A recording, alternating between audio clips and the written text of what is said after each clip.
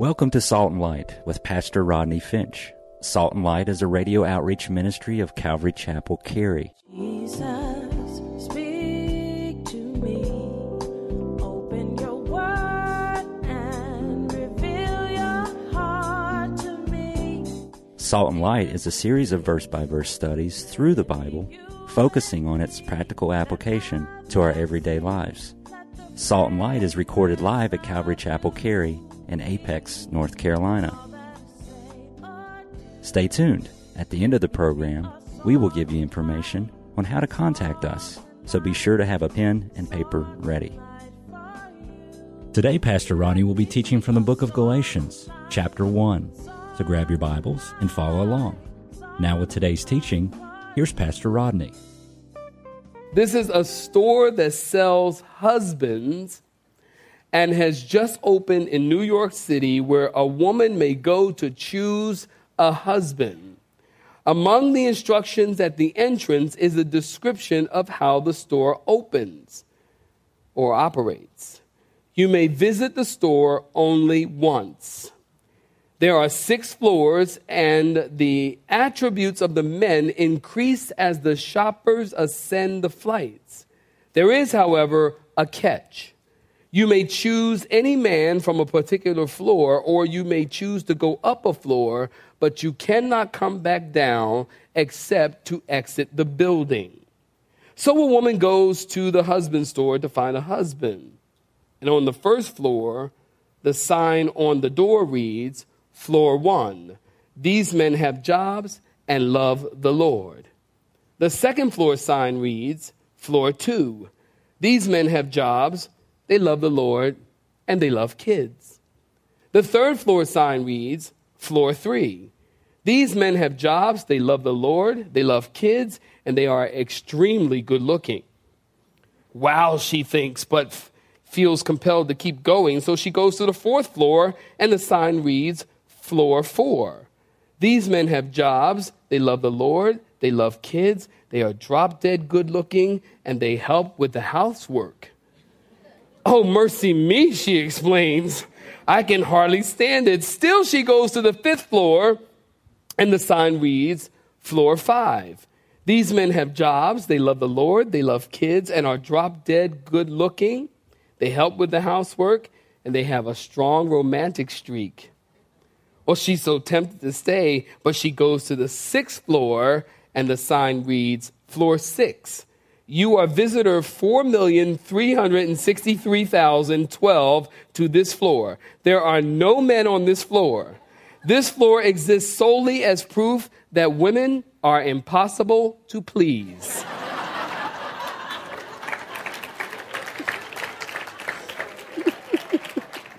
Thank you for shopping at the husband store. Watch your step as you exit the building, and have a nice day. So this morning, if it's your first time coming, listen to me closely. You have come on a good morning, because we are starting, are you listening? We are starting one of the most important epistles, letter, same word, in the New Testament. We're starting with the book of Galatians today. I would encourage you, get your pen, get your pad, and get your Bible.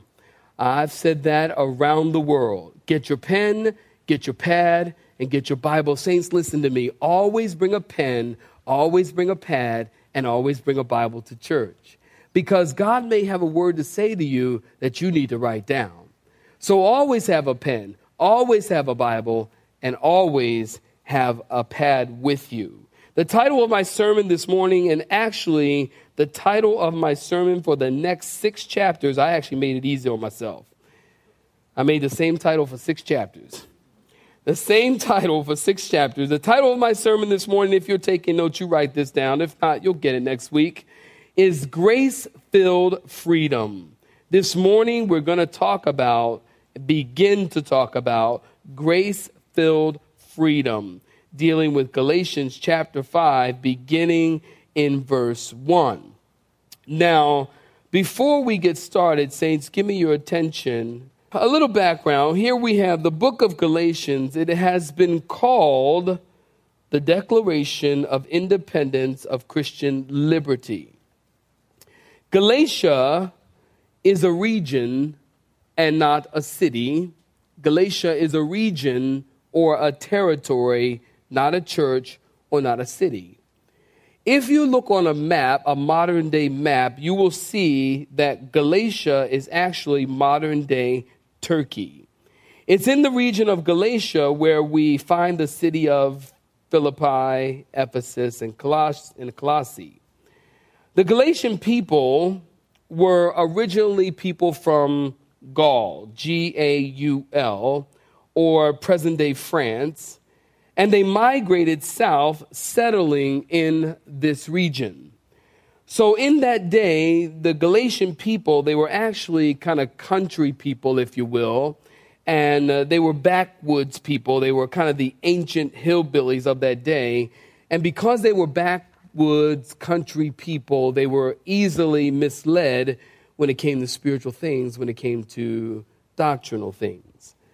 So this epistle, like no other epistle in the Bible, has set men free throughout the ages. One day, while going through his daily ritual practice, Martin Luther, in order to please God, was climbing steps, get this, on his knees, and on these steps were pieces of glass. So Martin Luther is climbing the steps on his knees and offering prayers to God on each step. And one step, get this, he heard the voice of God, and God spoke to him. And God said, Martin, the just shall live by faith. And it was at that point that this burned in his heart, and the Protestant Reformation was born. Well, Martin Luther said, the letter to the Galatians is my letter. He said, I betrothed it to myself. It is my wife. He said, I'm married to it. He loved the message of this book, and it was his writings and his commentaries that stirred up another man by the name of John Wesley. John Wesley was the founder of the Methodist Church, and while Wesley was reading Luther's commentary, he decided that God would use them to start his own movement, and he started the Methodist Church, which was quite different, should I say, than the Methodist Church of today. And the reason that Luther and Wesley and you and I love the book of Galatians so much is because this book, like no other book, exposes the substitute of spirituality. It exposes the substitute of spirituality. And listen, there are a lot of people, are you listening to me? There are a lot of people who do not like this book because in this book you will find the topic of grace. And some people, believe it or not, do not like grace. Now, I do not know what is wrong with these people. I don't know about you, but I love grace. Can you wave at me if you love grace? I love grace. I need grace. We live by grace. We move by grace. We walk by grace. We talk by grace. We sleep by grace. Have you ever thought of that? When you sleep at night, you are sleeping by the grace and the mercy of God. Who is it that keeps your brain operating when you're asleep? Is it you? No. When I'm asleep, I am knocked out. I am not thinking about, is my brain operating? When I sleep, when I wake up, I'm wiping. Was that too much information? When I wake up, I'm just like, oh my goodness, you need to do something. I mean, you know how y'all are, But when we sleep, who do you think that keeps the blood running through your veins? Who is it that keeps your heart beating? We move by grace. We live by grace. We function by grace. We all need grace. And yet there are people who don't like grace, who don't teach grace. I find people who are the most gracious people. Listen to this. The people who are the most gracious people are the people who have experienced the most grace. Can you say amen? The people who are the most gracious people, and I have met some gracious people, are the people that if you were to sit and talk with them, they have experienced the most grace. And it brings to mind Paul, who was gracious because Paul experienced grace. I think of when Paul got saved, he was on the road to Damascus. Don't you remember the story? It's in Acts chapter 9. Paul is on the road to Damascus. He's going to kill men and women and children because of their faith in Jesus. And the Bible says that he was breathing out threatenings and slaughters and causing many people to blaspheme the name of God at the point of the sword. Saul hated the church. Saul hated Christians. And Saul hated God. And he hated grace because he was a Pharisee, because he was a legalist, because he was a Sadducee. And I think of when Paul was standing there as they were throwing stones on Stephen. Don't you remember Stephen in Acts chapter 7, just 2 chapters before? As they dug a big pit, a big hole, and Stephen was down in the pit, and he became the first martyr of the church. As they began to hurl stones upon his head, please don't get it mixed up. These were stones. These were huge stones. These were not pebbles. You know, you think of Stephen was stoned as if they took picked up little pebbles from the ground and threw them on his head and said, now there, take that. And then they picked up another pebble. There, you little Christian lover. No, it wasn't like that. When the Bible says that they stoned Stephen, the Bible is indicating that they picked up these stones that were 50, 60, 70 pounds heavy, picked them up and hurled them upon his head. And he's standing in this circle, and they're hurling stones. And I'm sure Stephen was like anybody else. He's hurling these stones, and he's probably trying to duck them. I mean, he was human. He loved Jesus, but he was human. And he's probably trying to duck them, and, you know, they throwing the stones. He's like, yeah, you missed me, didn't you? Didn't you? Yeah, He's probably doing the snake. Yeah, you missed me, huh? Didn't you? Didn't you? Sorry, this is the third service. So they hurl these stones upon his head. And the Bible tells us, are you listening to me? That it was Paul, the apostle, at the time his name was Saul, that he was standing around watching them stone Stephen. Paul was a dignitary. So they took off their coats and they took off their cloaks and they laid them at the feet of Saul because they didn't want any of the blood to spill up on a dignitary. And Saul stood there and watched them stone Stephen. And he also stood there and he watched as Stephen looked up to the heavens. And he prayed and he asked the Father to forgive them because they didn't know what they were doing. And of the 2 times where you find in Scripture that Jesus was standing, because when you stand for someone, you stand in honor. If the president walks in, we should all stand because that's the honorable thing to do. Someone important walks in, you stand. Well, the Bible tells us that when they were stoning Stephen, that Jesus stood up and he saw Jesus standing to receive him. And Saul was standing there watching this. So then you fast forward 2 chapters, Acts chapter 9. Saul's on the road to Damascus to go and kill Christians. And all of a sudden a bright light shines. He falls to the earth and he hears Saul, Saul, why are you trying to persecute me? Saul, it's hard to kick against the conviction, isn't it? The conviction of what? Don't you know that that was a testimony to him to see Stephen praying for them, to see Stephen dying in that way, to see Stephen looking up and seeing Jesus and the testimony of that martyrdom? That affected Paul. I'm confident that affected him. That would affect anybody. And then Jesus says, Saul, he actually says, Saul, it's hard for you to kick against the pricks. In other words, Saul, you're hurting the church, but guess what? You're hurting yourself. Because the more that you hurt my people, you hurt yourself. And that was a testimony to him.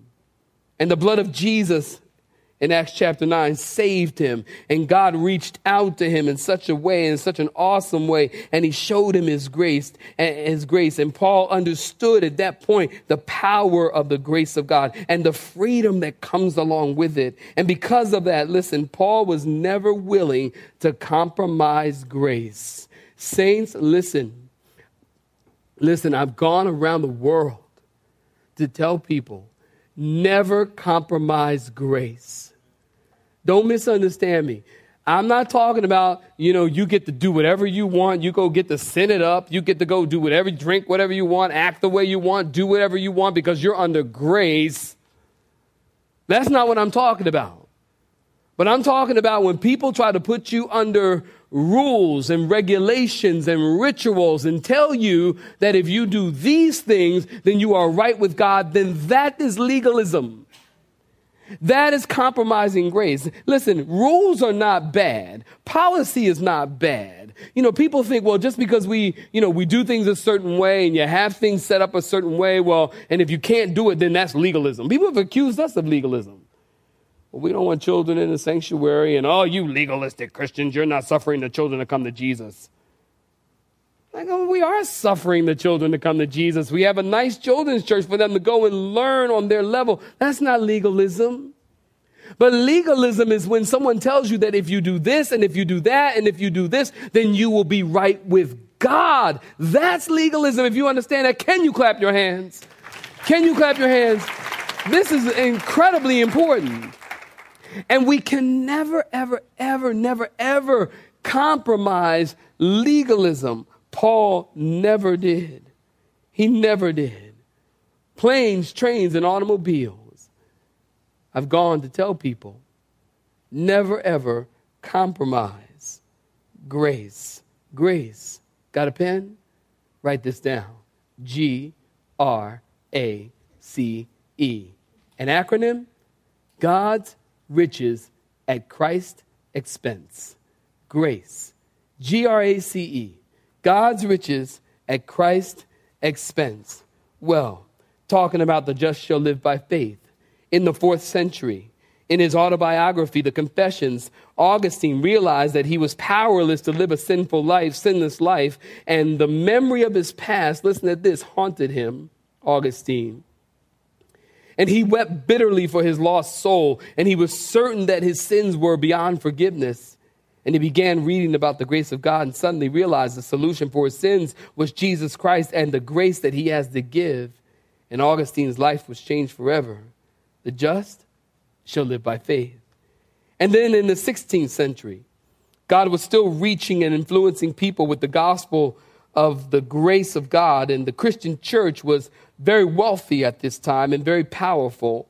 And instead of offering salvation by preaching God's word, the church began selling salvation and other spiritual privileges for money. They call that indulgences. And the richer the church became, the more spiritually bankrupt it became. And it was during this time that Martin Luther began to proclaim that men and women are justified by grace and grace alone.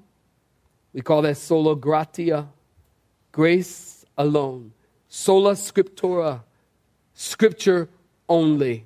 Sola fide, faith only. And the just shall live by faith.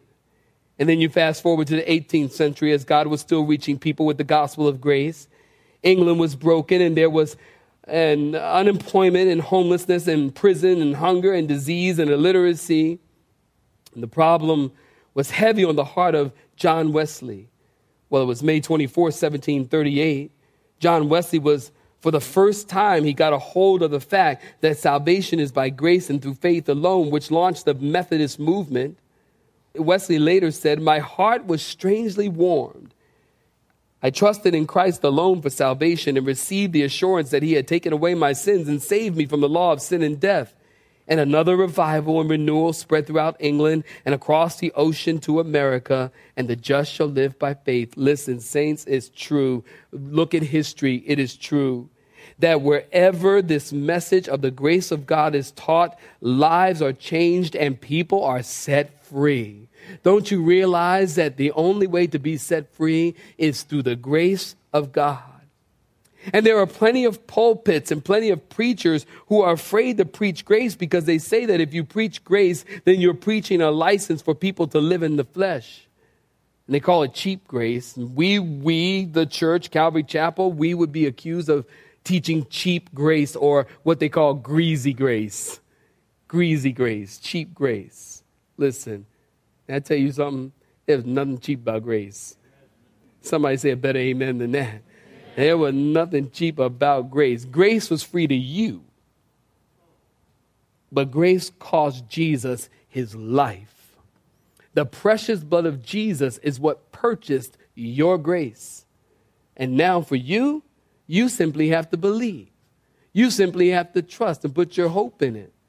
But grace certainly was not cheap. And so they teach that if you teach people that they're under grace, that they're going to go out and sin it up. And I disagree with that. I think if you teach people about the grace of God and you teach them properly and help them to understand this topic of grace, it won't cause them to go out and sin it up. Are you listening? It's not going to cause you to go out and sin it up.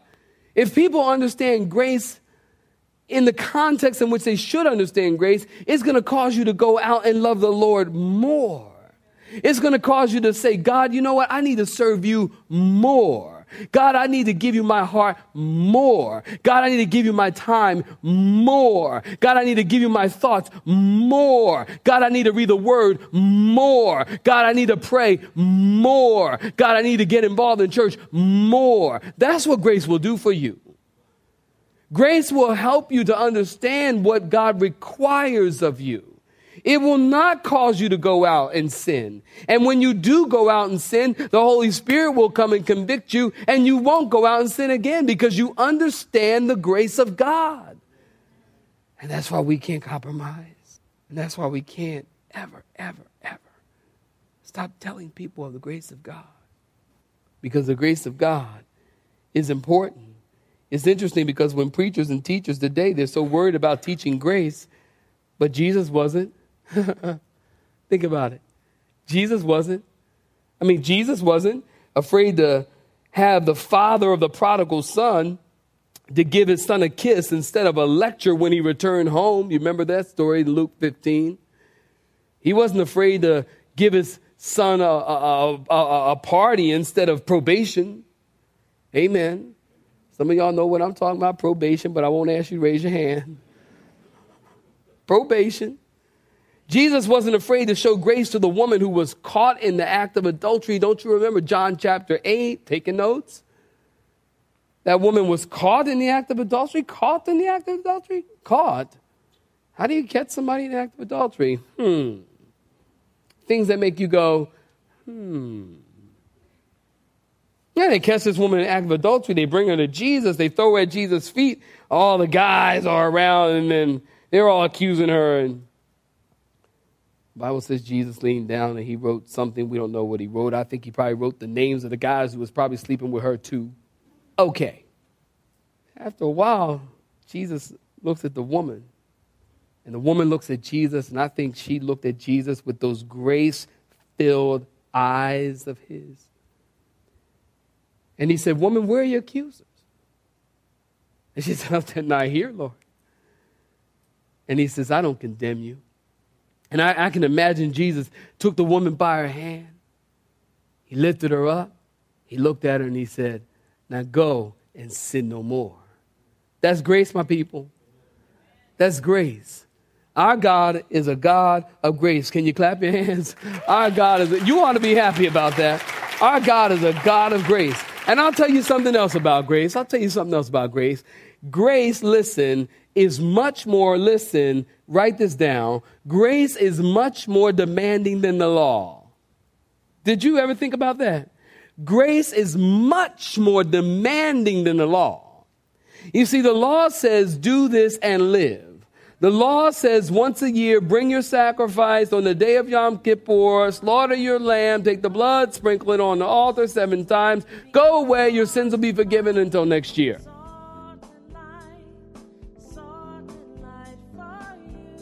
You have been listening to Salt and Light, a radio outreach ministry of Pastor Rodney Finch in Calvary Chapel, Cary, located in Apex, North Carolina. Join Pastor Rodney Monday through Friday at this same time.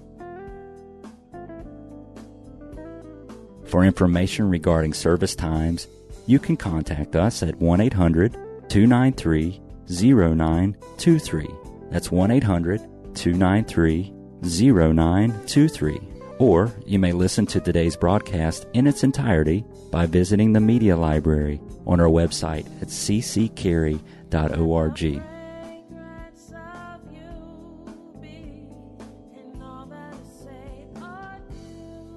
We would like to thank you for tuning in to Salt and Light and pray that you have been blessed.